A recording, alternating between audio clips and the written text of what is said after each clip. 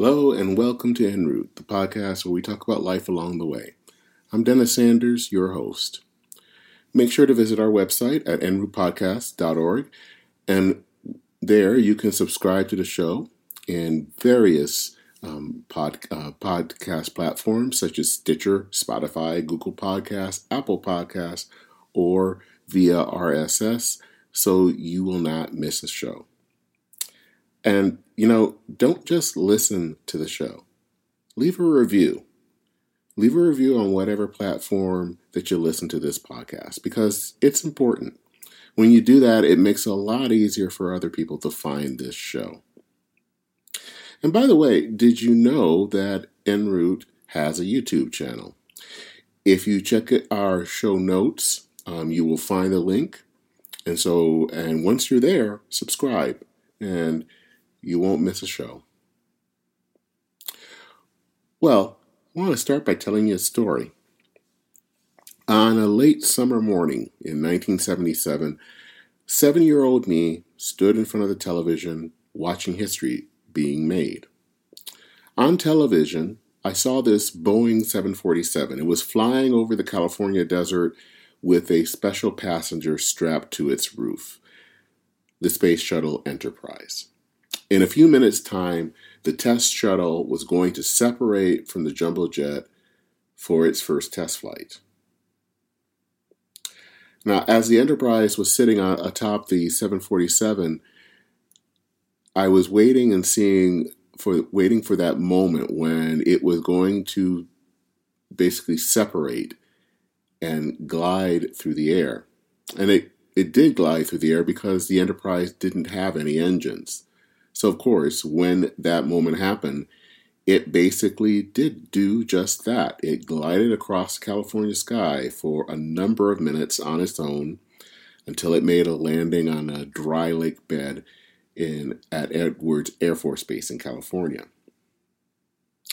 Now, I've always had a fascination with space exploration. There is something awesome about hearing humanity's attempt to escape the bonds of Earth and fly into the great unknown, and even just to try to answer that question of what's out there, and by sending out both manned and unmanned missions to planets both near and far.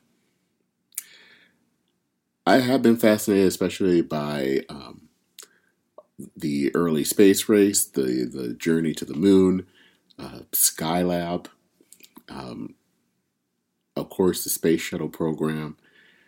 But, I'm coming to appreciate the unmanned missions. And space exploration has been incredibly fertile when it comes to unmanned missions, especially those missions to Mars that we have all seen over the years, from Viking 1 back in the 70s to Perseverance earlier this year. We are given this bird's eye view of our nearest neighbor. And we can't forget the space probes like Voyager that continue to give us pictures of planets far away and is now continuing going far, far beyond the known space.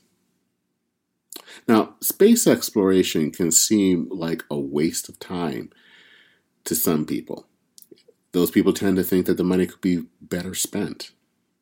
But I think that they're missing how both manned and unmanned space exploration can be better, can better not just the United States, but all of humanity.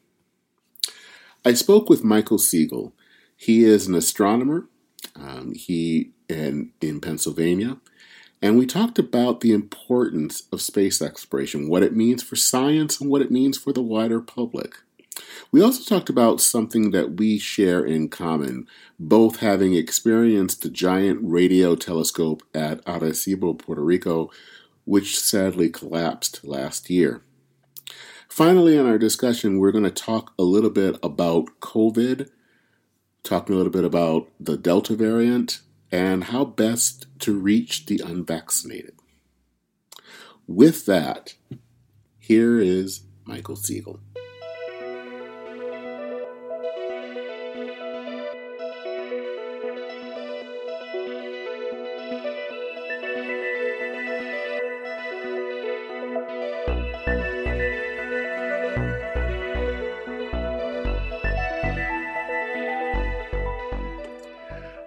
Well, Michael, I'd like to thank you for being on the podcast.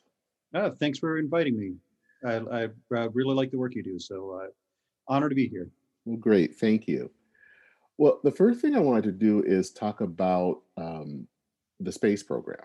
Hmm. Um, Even though I'm probably not, science was never always I and science never seem to get along for some reason, but I've always loved the space program and have found an interest in it.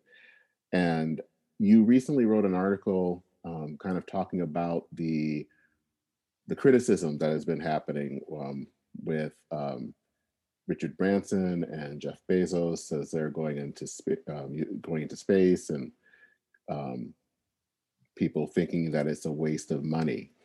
Um, how would you explain your position about that, and why does it matter that these people are taking the initiative? Well, I think one of the things that, let's back up a step. I think space policy for the country on a national level needs to be a little less oriented around let's get to the moon, let's get to Mars, and so forth, and more oriented around infrastructure and building up capabilities. And one of those priorities should be getting things into orbit cheaper. It's extremely expensive, I think $10,000 a pound or so to get things into orbit. And that's extremely limiting on what we can do scientifically or as a society. I mean, if you could cut that cost significantly, that would make everything we do in space cheaper. And it's not just about sending probes to Mars. There's a lot of practical stuff we do in space, the GPS system and so forth, and a lot of science we do that's critical to life on Earth. And so, if you can make those kind of breakthroughs that would make space travel cheaper, that's a really good thing. Now, I don't know that the billionaires are going to do that. I mean, right now it's very much on sort of a race of, oh, I got into space first, oh, I got higher, and so forth. But that kind of outside the box thinking, outside of NASA structure, could produce the kind of breakthroughs we need to make space travel cheaper. And it's one of the few areas where I think billionaires have some leverage to improve things. A lot of people say, well, they should be working on poverty or global warming and stuff like that. And I mean, obviously, I agree those are huge problems, but they are massive problems. If we took all of Jeff Bezos's money, that would be a fraction of what we spend fighting poverty every year or on the environment. And so it would help a little bit, but it wouldn't make that huge a difference because those are huge social and political problems. And we've discovered, recently billionaires are kind of ill-suited to addressing those kind of problems. But if Jeff Bezos, the entire NASA budget would be a tenth of his wealth. So it's an area where a billion here, a billion there, if you could produce those kind of breakthroughs, it could make a big difference. And ultimately has a sort of, especially if you can make space travel cheaper, it has a force multiplier effect on the money the taxpayers are spending to put things up. In my job, I work on a space mission. I work on a space telescope, the SWIFT mission. And whenever we plan a space telescope mission, the launch is one of the most expensive parts. Building and maintaining the spacecraft is expensive, but the launch is one of the big expenses that you have. So if you can get to a point where that's significantly cheaper, that means NASA could do more space telescopes. It means we could do more sophisticated space telescopes. It means we could do more with the ones we have. So that's where I think the billionaires have this niche where they can potentially make it easier for us to get and cheaper to get into space and be that force multiplier NASA needs to really excel in what it does. Why do you think that it's taken a while, or at least for NASA to really get the cost down? I think I remember one of the criticisms of the space shuttle program was just how expensive it was for per launch, and that it wasn't as quickly reusable as they were it was sold as. What do you think has been behind that? Um, I think there are several issues. Part of it is fundamental. I mean, it's with the laws of physics, it's difficult to get things into space. And, you are, when you put things into space, sort of at the tyranny of what we call the rocket equation, that as a payload gets bigger, you have to build a bigger rocket, but that makes the rocket heavier, which means you need a bigger rocket, which makes it heavier and so forth. And so the expense of putting up into things goes up exponentially with the mass. But it's also that NASA is very risk averse. They want to use technology they know is going to work, or at least has a very good chance of working. Now that has changed a little bit over the last few decades, where they're willing to take a few more chances, like especially with the Mars landers. That was, that took a big risk, but it paid off very well. But a lot of the times, NASA really doesn't want things to fail. And they know that they have people in Congress that if they spend $5 billion on a new rocket technology, it doesn't work out, they're going to get raked over the coals for it. Whereas if Jeff Bezos blows a few $1 billion on a technology that doesn't work, no one's going to care. So I do think NASA likes to stick to things that they know are going to work. Likes to, they have a very, for them, I mean, I don't want to say it's a small budget because it's, $20 billion, but they have a very tight budget. And so they need to focus on the things that they are sure of, that they know are space worthy. And risk assessment is a very big part of any space mission. How likely is this to fail? How likely is this to work? Has the technology been tested in space, and so forth? And so they do things a certain way. It's very successful, the way they do things, but it also only leaves a small wedge for innovation that fortunately, there are people within the program who have innovated, and we have made progress in the last few decades in improving things. But outside the box ideas like a reusable rocket, which SpaceX is using, that was not something that was really on their radar because of the risks involved. But Elon Musk was able to spend some money on it, and it's working pretty well. So, is the risk averse nature part of the reason we're kind of we're talking about the Space Launch System, which is in many ways something derived from the space shuttle itself? Mm-hmm. That they didn't really want to try to risk trying something new as a system to get people to the moon. I think that's part of it, that you like to use the technologies that you understand, that are going to work. And especially when you're talking about manned spaceflight where lives are at stake, then you really have a tendency to make sure everything works, make sure we've done this before, and so forth. A lot of the technology that we use in space missions has been tested on smaller missions before, rocket flight, balloon flights, that sort of thing, before, or CubeSats before it goes for prime time. Do you think that the risk averse nature comes from maybe a larger viewpoint of society has become risk averse, or is it just something internal to NASA itself? I think it's a general thing with government programs that they like to do things a certain way. But I say risk averse. Space travel is inherently risky. So it's not a matter of wanting everything to be safe. It's a matter of managing the risks that you're taking. Mm-hmm. When we put the most recent landers on Mars, this was a very complicated process to land these on Mars because they were very heavy. And Mars has a thin atmosphere, so they had to. You may have seen the video, the 7 minutes of terror that they did of how they do this. That was very risky, and it was very bold to do that. But that's within sort of a sort of box where we're comfortable taking those kind of risks. Whereas outside people like Bezos might be able to risk things that NASA would not want to risk because we think the odds of it succeeding are low. One of the things that I've always been interested in is the Indian space program. Mm-hmm. And I think what has always fascinated me about their program is, they've done a lot of kind of what seems miraculous things, getting to Mars basically on their first try. But I think the fascinating thing is that they do this for maybe a fraction of the cost of what NASA is doing. Mm-hmm. Is that a model that we could follow, or is what they do specific to the context of India itself? I think it's probably more specific to their context. You have more human resources. You have technologies that have been established by other space programs. A lot of what NASA does is researching new technologies and figuring these things out. You have lower salaries than what you would have here. Humans are the most important part of a mission and also one of the biggest expenses you have. So I don't think it's necessarily scalable to the United States. There's certainly lessons we could learn, and I'm sure NASA is looking at lessons we can learn from how they save money. But you want to be very careful in how you do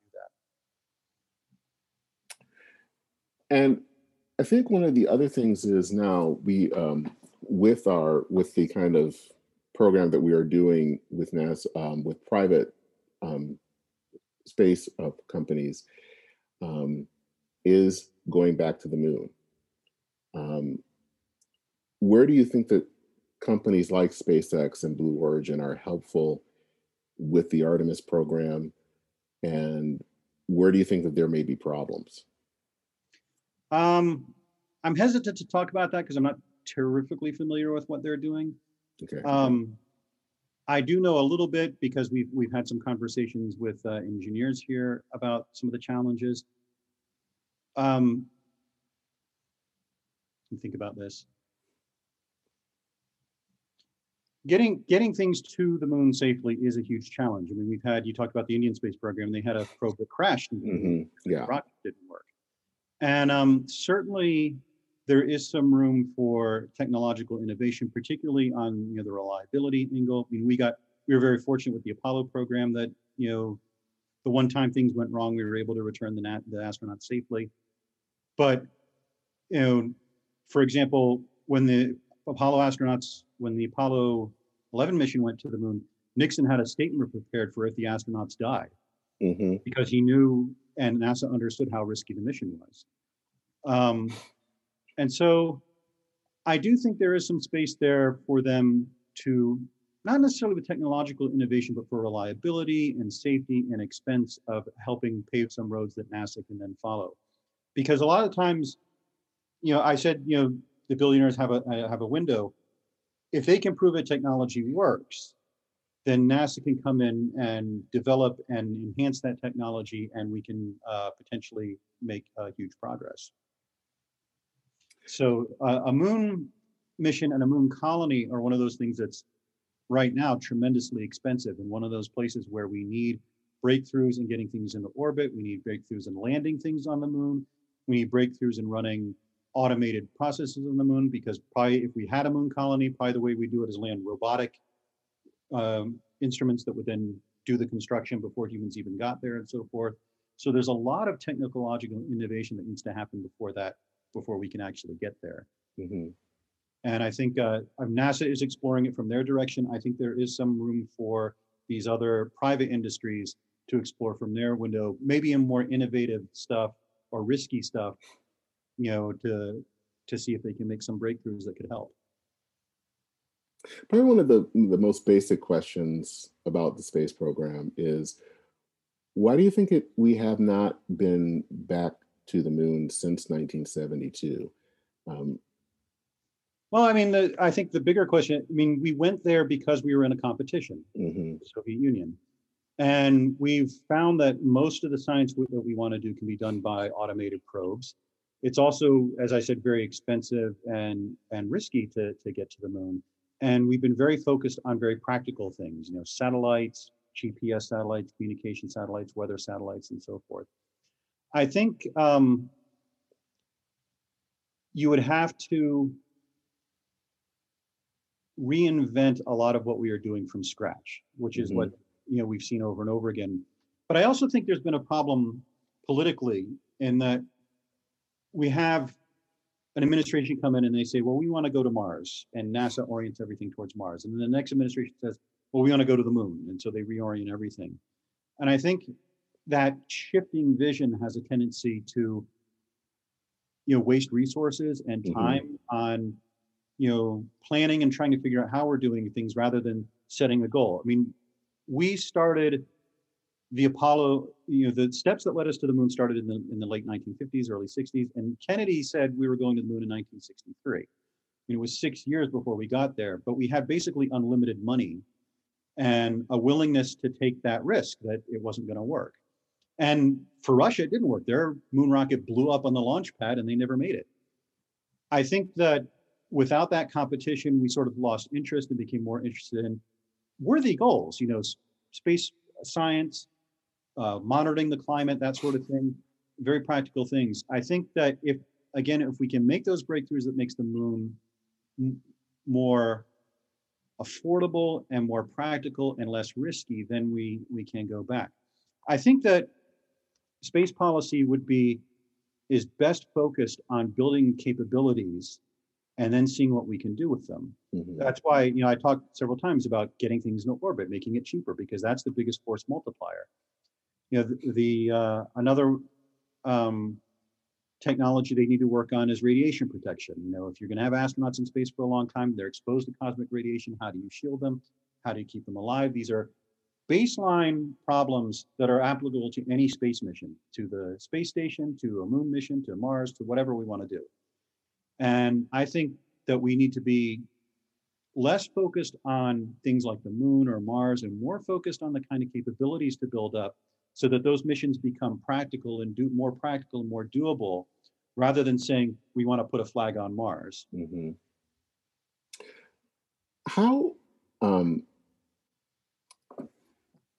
trying to figure out how to put this right, but how do you think the things like the Mars rovers, all the various ones in the 90s and through up until Perseverance, have been helpful to the space program? I ask that question because I think sometimes people don't think that those things are that interesting. Mm-hmm. But I remember actually watching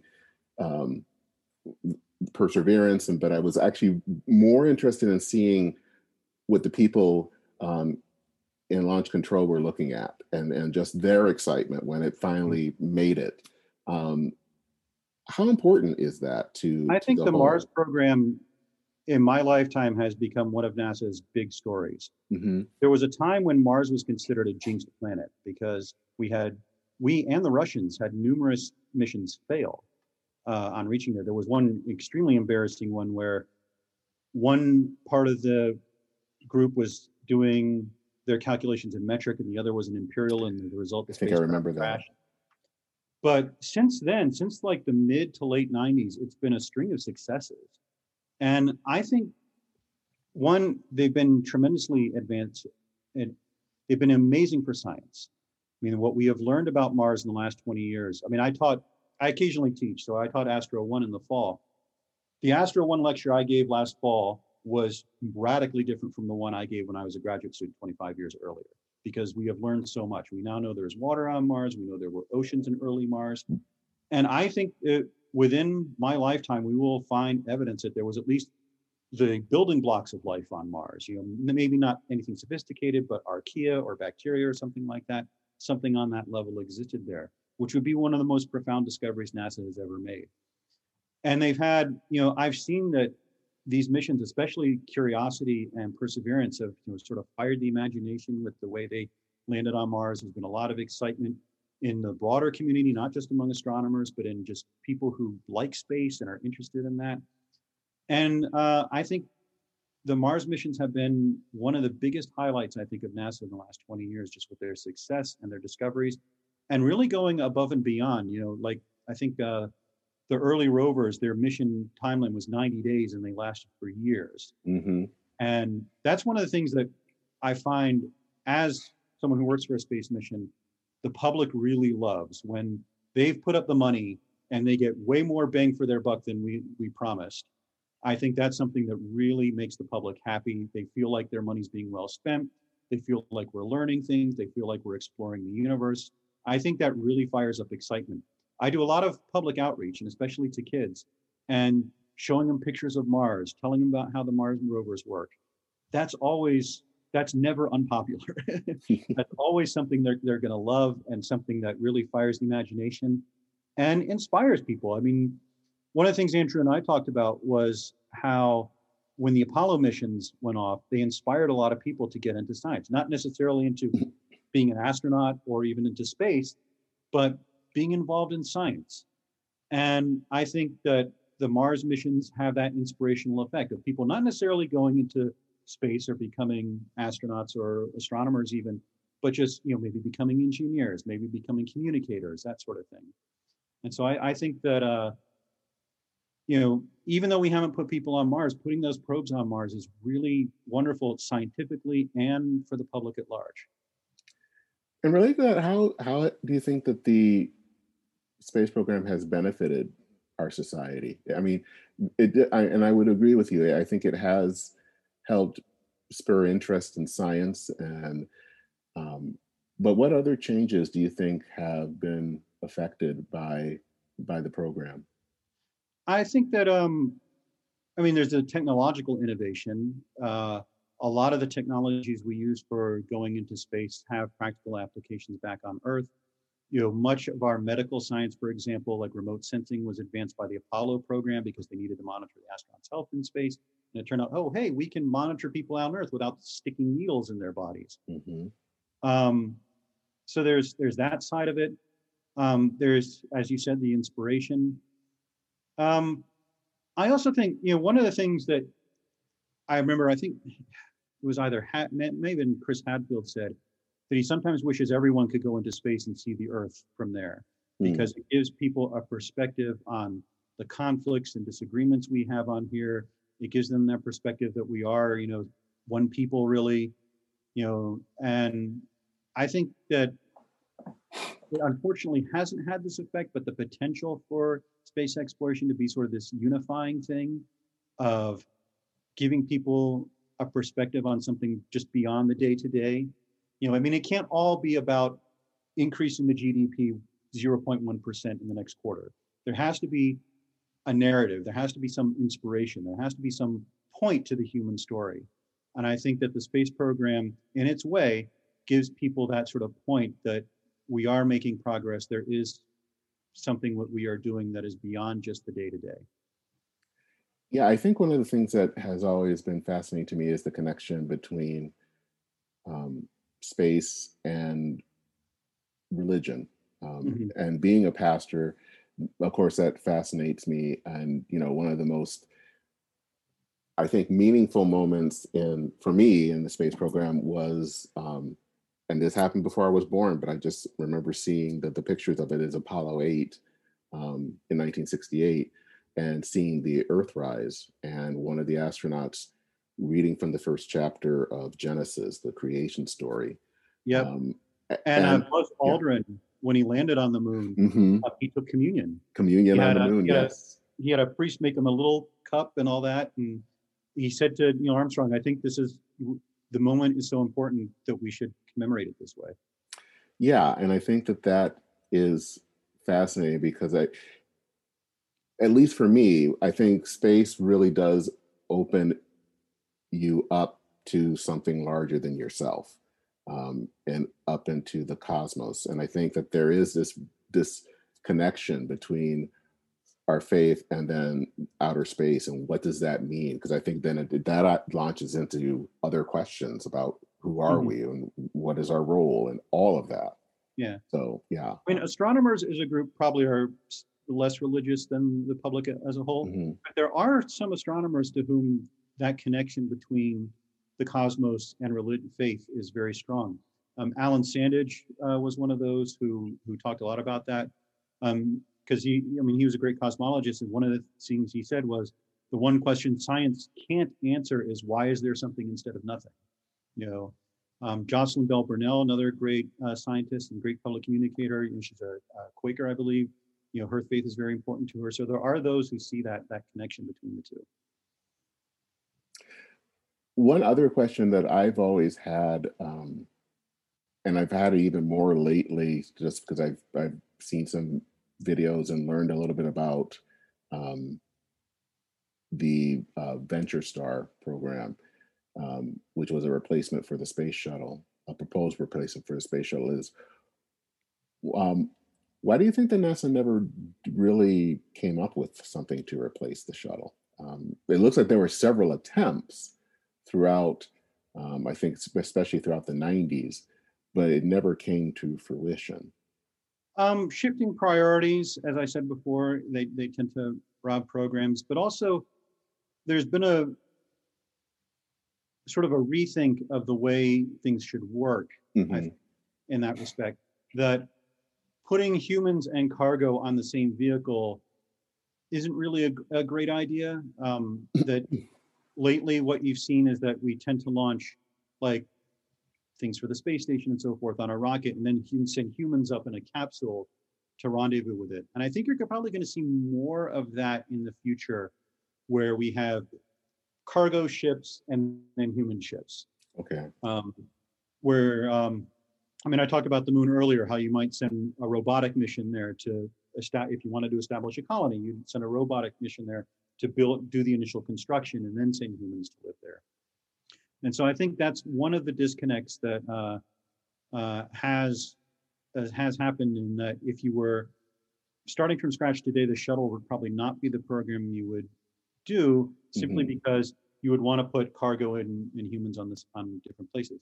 Now that does close off certain things. I mean, one of the advantages of the shuttle for my profession was that it allowed the astronauts to launch space telescopes and with Hubble to service it. But you don't really need that at this point. I think even the shuttle demonstrated that they could rendezvous with a prior launched satellite and do repairs. The first one they did it with was Solar Max back in the 80s. And so I think you're probably going to see more emphasis on heavy launch vehicles that launch things into space and capsule vehicles that launch humans into space. So you don't think that we'll see another type of space plane in the future? Not like the shuttle, not which has that big cargo bay. Maybe one that has lots of people on it, that can have more passengers, but not in that respect, because I think having a separate launch vehicle for cargo and people makes a bit more sense in that context. Okay. Well, switching to something a little bit more terrestrial is to talk about something that is, I think we both have a connection to, and that's the Arecibo telescope in Puerto Rico.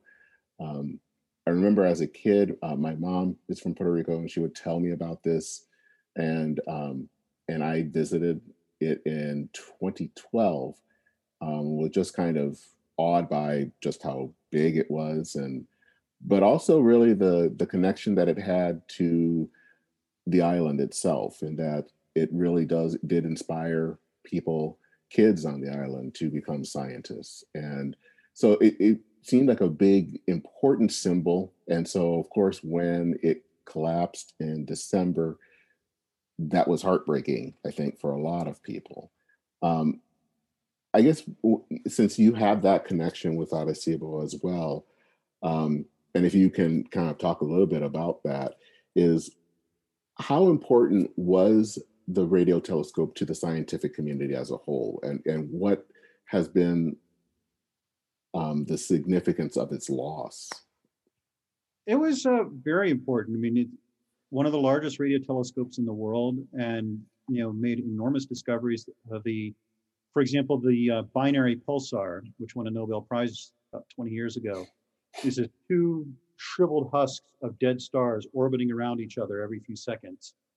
And by measuring how fast that orbit was decaying, we were able to test Einstein's theory of relativity and prove that he was correct in the idea of gravitational radiation, which eventually paved the path for LIGO and the discovery of gravitational waves and so forth. And that's just one of the discoveries it made. I mean, it was this incredible survey instrument. My personal experience was, I was an undergraduate in Minnesota at Carleton, which you might be familiar with. There. Yes. And I was doing research, processing data from the Very Large Array in New Mexico. And so one day in February, my roommate woke me up and said, "Hey, my car's stuck in the snow. Can you sit on the trunk to give it a little extra weight to help it get out of the snow?" So literally freezing my butt off. I go into the observatory and my professor says, "Hey, Mike, I have an observing run coming up at Puerto Rico. I can't do it. Do you think you could go?" You're going to twist my arm like that, Joe. Minnesota, Puerto Rico. Let's think about this. So I went there, and I was working with a postdoc, and we were doing a survey of pulsars. And these are, again, the shriveled husks of dead stars. And as they spin, their magnetic pole flashes over the Earth. So it's like a lighthouse. And you can observe during the day. So we had at one point a 30-hour session on the telescope. So I had to, at one point, middle of the night, 20 years old, I'm running the biggest telescope in the world. And you punch in the coordinates and you see the big antenna shift in the sky, and then you see the oscilloscope go crazy because you're on the right target. And it was amazing. And it was my first observing run. And as an astronomer, when you do observing runs, it's like 3 a.m. and you feel like you're the only person in the world who's awake. So it's a wonderful feeling. So that's what it meant to me personally. That really, I wasn't sure I was going to go into astronomy, and that sort of drew me in to stay. So that's what it means to me personally. But for the community, it meant a lot in terms of the scientific capability, the history of the instrument, its iconic status. I mean, it made cameo appearances in action movies, and so forth and so forth. So I do hope. I mean, we could really use that capability back. So I do hope, and a lot of the astronomy community is behind the idea of rebuilding it with an even better instrument.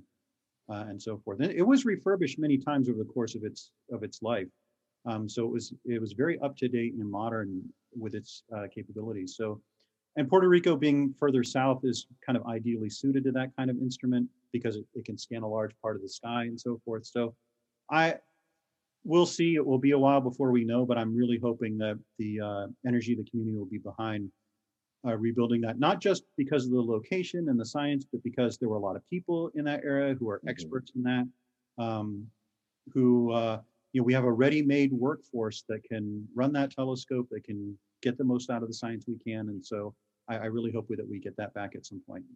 Yeah, that was actually going to be my next question is there any type of move to try to find a way of replacing it, building something at that spot, or I think it's too early to know at this stage, but I think there's certainly a lot of energy in the community that would support that. It depends on what money is available and what NSF and other organizations can do. But I certainly think that's something that we hope will happen. And did you ever have another chance to go to Arecibo after that? I did not. I went to the University of Virginia to do radio astronomy, but I ended up going into optical astronomy. Okay. So I did not get a chance to go back. All right. Well, as I said earlier, it was kind of an awe-inspiring event to see this telescope and just how it huge is. it is. Nothing can prepare you. No, you can see it on the movies. Nothing prepares you for seeing in person just how massive that thing was. Yeah. And so it just kind of it was surprising to hear, what had happened. And I think that, it probably just a lot of kind of weird things that happened that just made it less stable than that they really just couldn't keep it up. Yeah, I think it was damaged in a hurricane, and there was talk of decommissioning it, and then it just collapsed. Made the decision for us. Well, the other thing that we wanted to kind of close out with is COVID, and I know that you've been talking about that as well.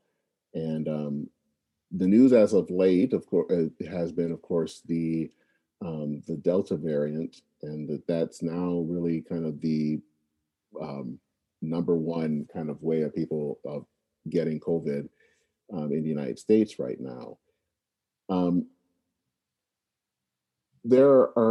It seems like early on when we were getting the vaccinations, we were doing really well. And I would say that we have a good chunk of the population that has been vaccinated, but we're now at this point where things have slowed down considerably. Do you think that the reason that's happening is because of anti-vaxxers, or is it more that it's been harder for people, that we're kind of down to the population, that it's harder to get them to places where they can get vaccinated? I think it's more the latter. Anti-vaxxers, one of the problems with the internet and the news cycle we have is that small, loud voices get amplified. And there are anti-vaxxers on TV and on the internet and so forth. But I think a lot of people are just vaccine hesitant.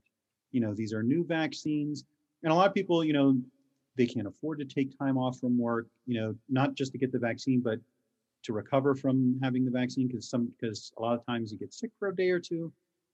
I think a lot of people just, they've heard sort of vague things about risk and so forth. There is a growing body of evidence that if you go and talk to people and answer their questions and have the vaccine there so that they can make a decision, that they're more willing to listen.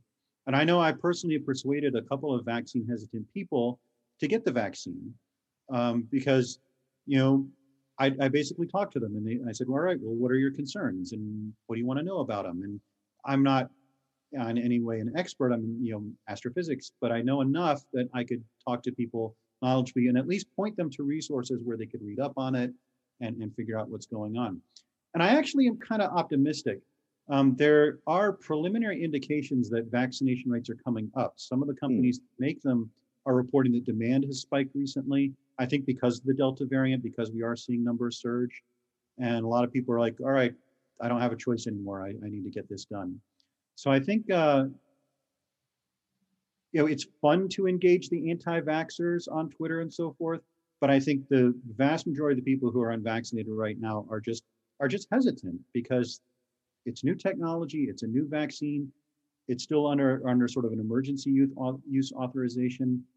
They've heard vague things about side effects and so forth, and a lot of people still have this sort of mentality that, well, it's low risk and so forth, whereas even though the risk of dying is about 1%, the risk of long COVID and long-term damage is significant. So I think as the conversation progresses, if people can engage those who are more willing to listen and have, I think really serious and legitimate questions about whether they should get vaccinated, I think the more we engage those people and, sort of let the anti-vaxxers do their thing, the more progress we will make.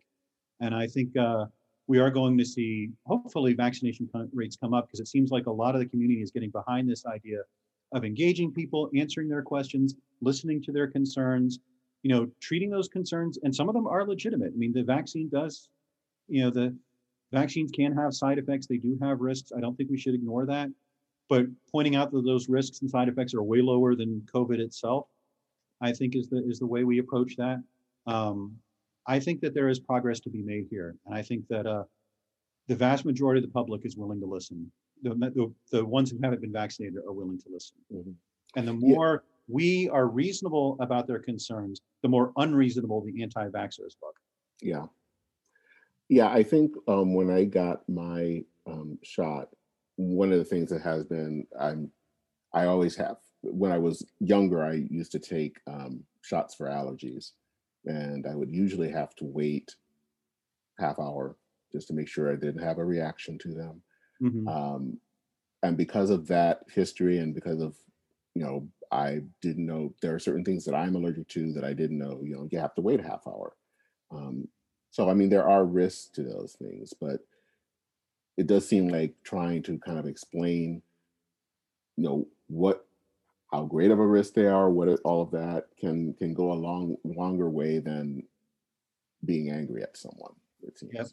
And I think the pandemic, I mean, it's been frustrating in some ways, but it's also been inspiring in some ways because of the trust that the public has placed in science. I mean, many of the concepts we've had to talk about with COVID are pretty complicated things. And the public has engaged those. I mean, millions of people wear masks, millions of people stayed at home, millions of people taken the vaccine. The trust that the public has placed in science has been pretty inspiring to see. And I think that continuing down that road of inspiring that trust, fulfilling that trust, making sure that that trust is not misplaced, being honest with the public about what we don't know, about the risks, about the complications, about where our thinking is now, what we've gotten wrong in the past, what we may be wrong about now. I think that sort of thing is a really good way to approach this, and basically not talk down to the public. I mean, people may not be experts in science, but they're not stupid. Talking to them like they're stupid is not going to make any progress. Engaging them like they are intelligent, reasonable people who have legitimate questions and can understand these concepts if you explain them, I think is the way to go. And thankfully, we seem to be moving more towards that on the vaccine side, rather than just trying to shame in people and just say, look, get the vaccine, to say, look, what questions do you have? What concerns do you have? Let's talk about it. So what do you think, just concerning the Delta variant, where do you think that that's headed? Is that a concern for those of us who have already been vaccinated? Is it more of a concern for those who are unvaccinated? And have we seen it peaked, or do we have a ways before that kind of wave dissipates? It's hard to tell at this point. I mean, certainly the risk to the unvaccinated is massively greater than the risk to the vaccinated.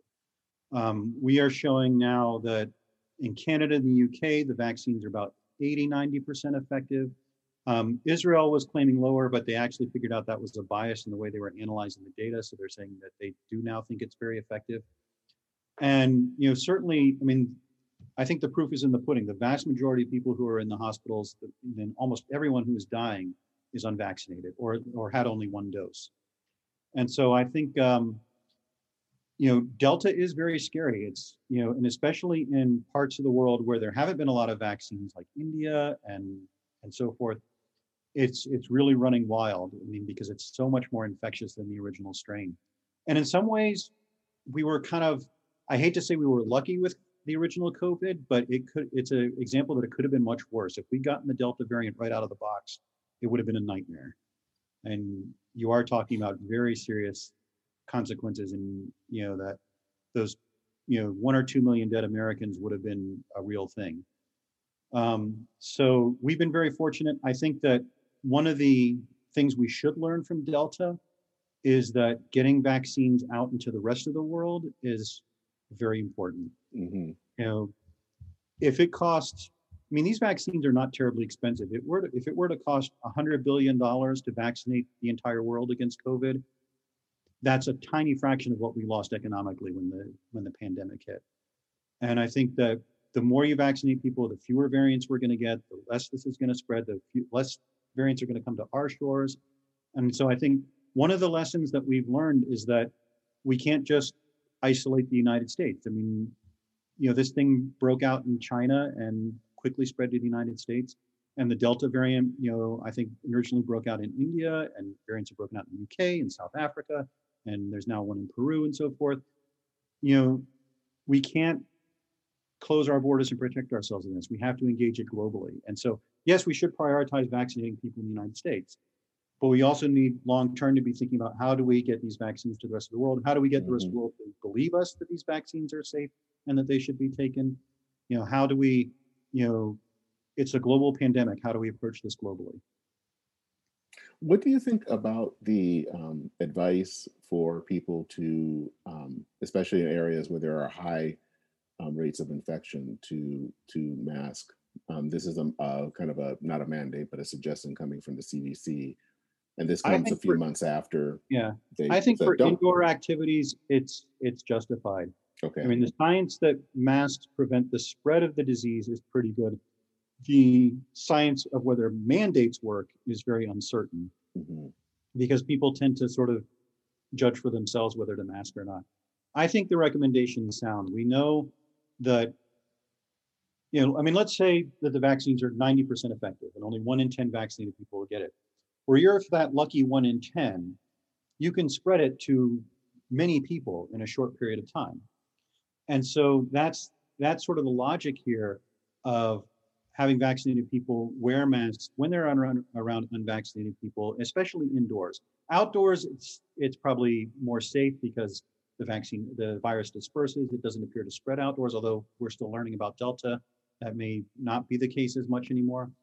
But I think wearing masks indoors seems to be a legitimate recommendation. I don't think that mandates are necessarily going to come down, because a lot of people kind of resistant to that, but making those recommendations and saying, look, you don't want to be the reason someone caught COVID, I think is reasonable. And wearing masks indoors, I realize that this is a very fraught debate, with people, but I don't think it's that big a burden for a lot of people. And so I think it's a reasonable way of protecting those who either aren't vaccinated or can't be vaccinated. There are people who can't get the vaccine, children can't get the vaccine and so forth. And so I think, I think it's a reasonable recommendation, especially since we're still learning about this variant and how fast it spreads. Okay. Well, thank you. This has been a really good time to kind of talk about all the various issues, whether they've been space or to COVID. So thank you for taking the time. This has really been awesome. It was fun. You came in as very well prepared, I must say. You know a lot. Well, thank you. Like I said, it's a pleasure reading your stuff at Ordinary Times, and I was more than happy to participate. Well, great, great. Well, again, thank you very much, and we'll hope to talk to you again. All right, I'd be delighted to. Okay, All right, take care. take care.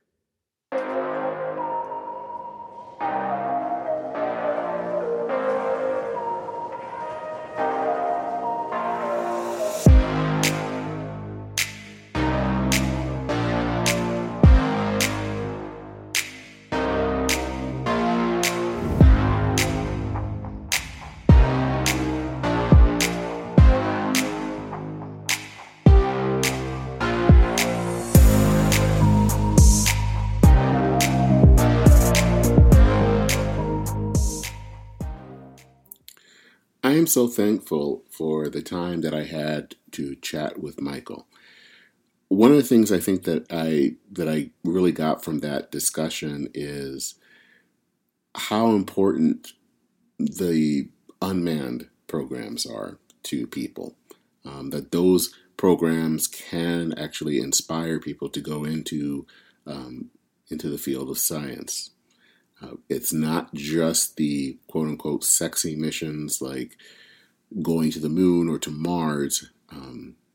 It's even those missions that may not always get the attention, but are just as important to the study of the world around us. I wanted to also share a bit of a trivia question. At the beginning of this, I told you that I watched the flight of the first flight of the Enterprise, which was the test shuttle. It never flew into a low Earth orbit, though there were some attempts to retrofit it at some point. But of course, its name is Enterprise, and actually, it is, as you would think, named after the Starship Enterprise in Star Trek. But that was not the original name. The original name for this ship was going to be, I believe, Constitution. It was going to be since it was being wheeled out, it was introduced in 1976, 76 being the bicentennial year, it was going to be, that was going to be its name. But it ended up, there were a lot of people that wanted it to be named Enterprise, and NASA listened. So, regarding our talk with Jeff Bezos, I wanted to add one thing. There were 4 people on the flight. There was Bezos, there was his brother, there was a teenager from the Netherlands, and there was one other person on board New Shepard. Also on board was an 82-year-old woman from Texas, Wally Funk. But Wally was no ordinary space tourist. She was one of the Mercury 13. That was a group of women who took tests that I believe were identical to the Mercury 7 astronauts. And they did this in the hopes that NASA would allow women into the space program. Now, the 13 were never accepted, and it wasn't until the 70s that NASA finally accepted women. Wally and a number of the women in that group applied again and again over the years, and they were rejected by NASA over and over. But on July 20th, 2021, her dream of going into space became a reality. She had the short jaunt into space, and that made her the oldest person to go into space, breaking John Glenn's record set in 1998. There are only 2 survivors, 2 people who are still living of the original Mercury 13, Funk being one of them. And so far, she's the only one that went into space. But I'd like to think as she took off on January 20th into space, and as she had those maybe few moments of weightlessness, I have to think that her ride wasn't just for her, but it was also for her fellow sisters who never had the chance. And I'm thankful that she was able to do that. So I want to say congratulations, Wally. Thank you so much for listening to this podcast. I am very thankful for your support. Make sure that you visit our website. While you're there, you can sign up for to be on the mailing list of our new newsletter, which is called Letters of Transit. And the way that I'm writing it is trying to write it more and less in a kind of journal style. So sign up and you can follow along. While you're at the website, you can also listen to past episodes and read some other of my articles. And you can also make a donation to support this podcast. And as I said at the beginning of the podcast, don't forget to subscribe to whatever platform that you listen to, whether that is Apple Podcasts, Google Podcasts, Stitcher, Spotify, or whatever else. And don't forget that we are also on YouTube. Wherever you listen to this, please consider leaving a rating or a written review. It is, as I said, very important, and I would be incredibly thankful if you did that. That's it for this episode of En route, Notes on Religion, Politics, and Culture. I'm Dennis Sanders. Take care and Godspeed.